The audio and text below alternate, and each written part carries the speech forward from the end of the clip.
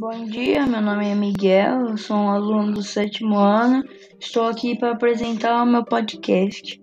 Nesse podcast terá o tema do capítulo 2 do livro de artes do 7º ano e eu espero que vocês gostem.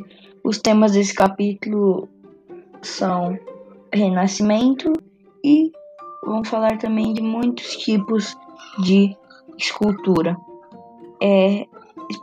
Como eu já disse, espero que vocês gostem. Obrigado pela atenção e fique para ver os próximos blocos.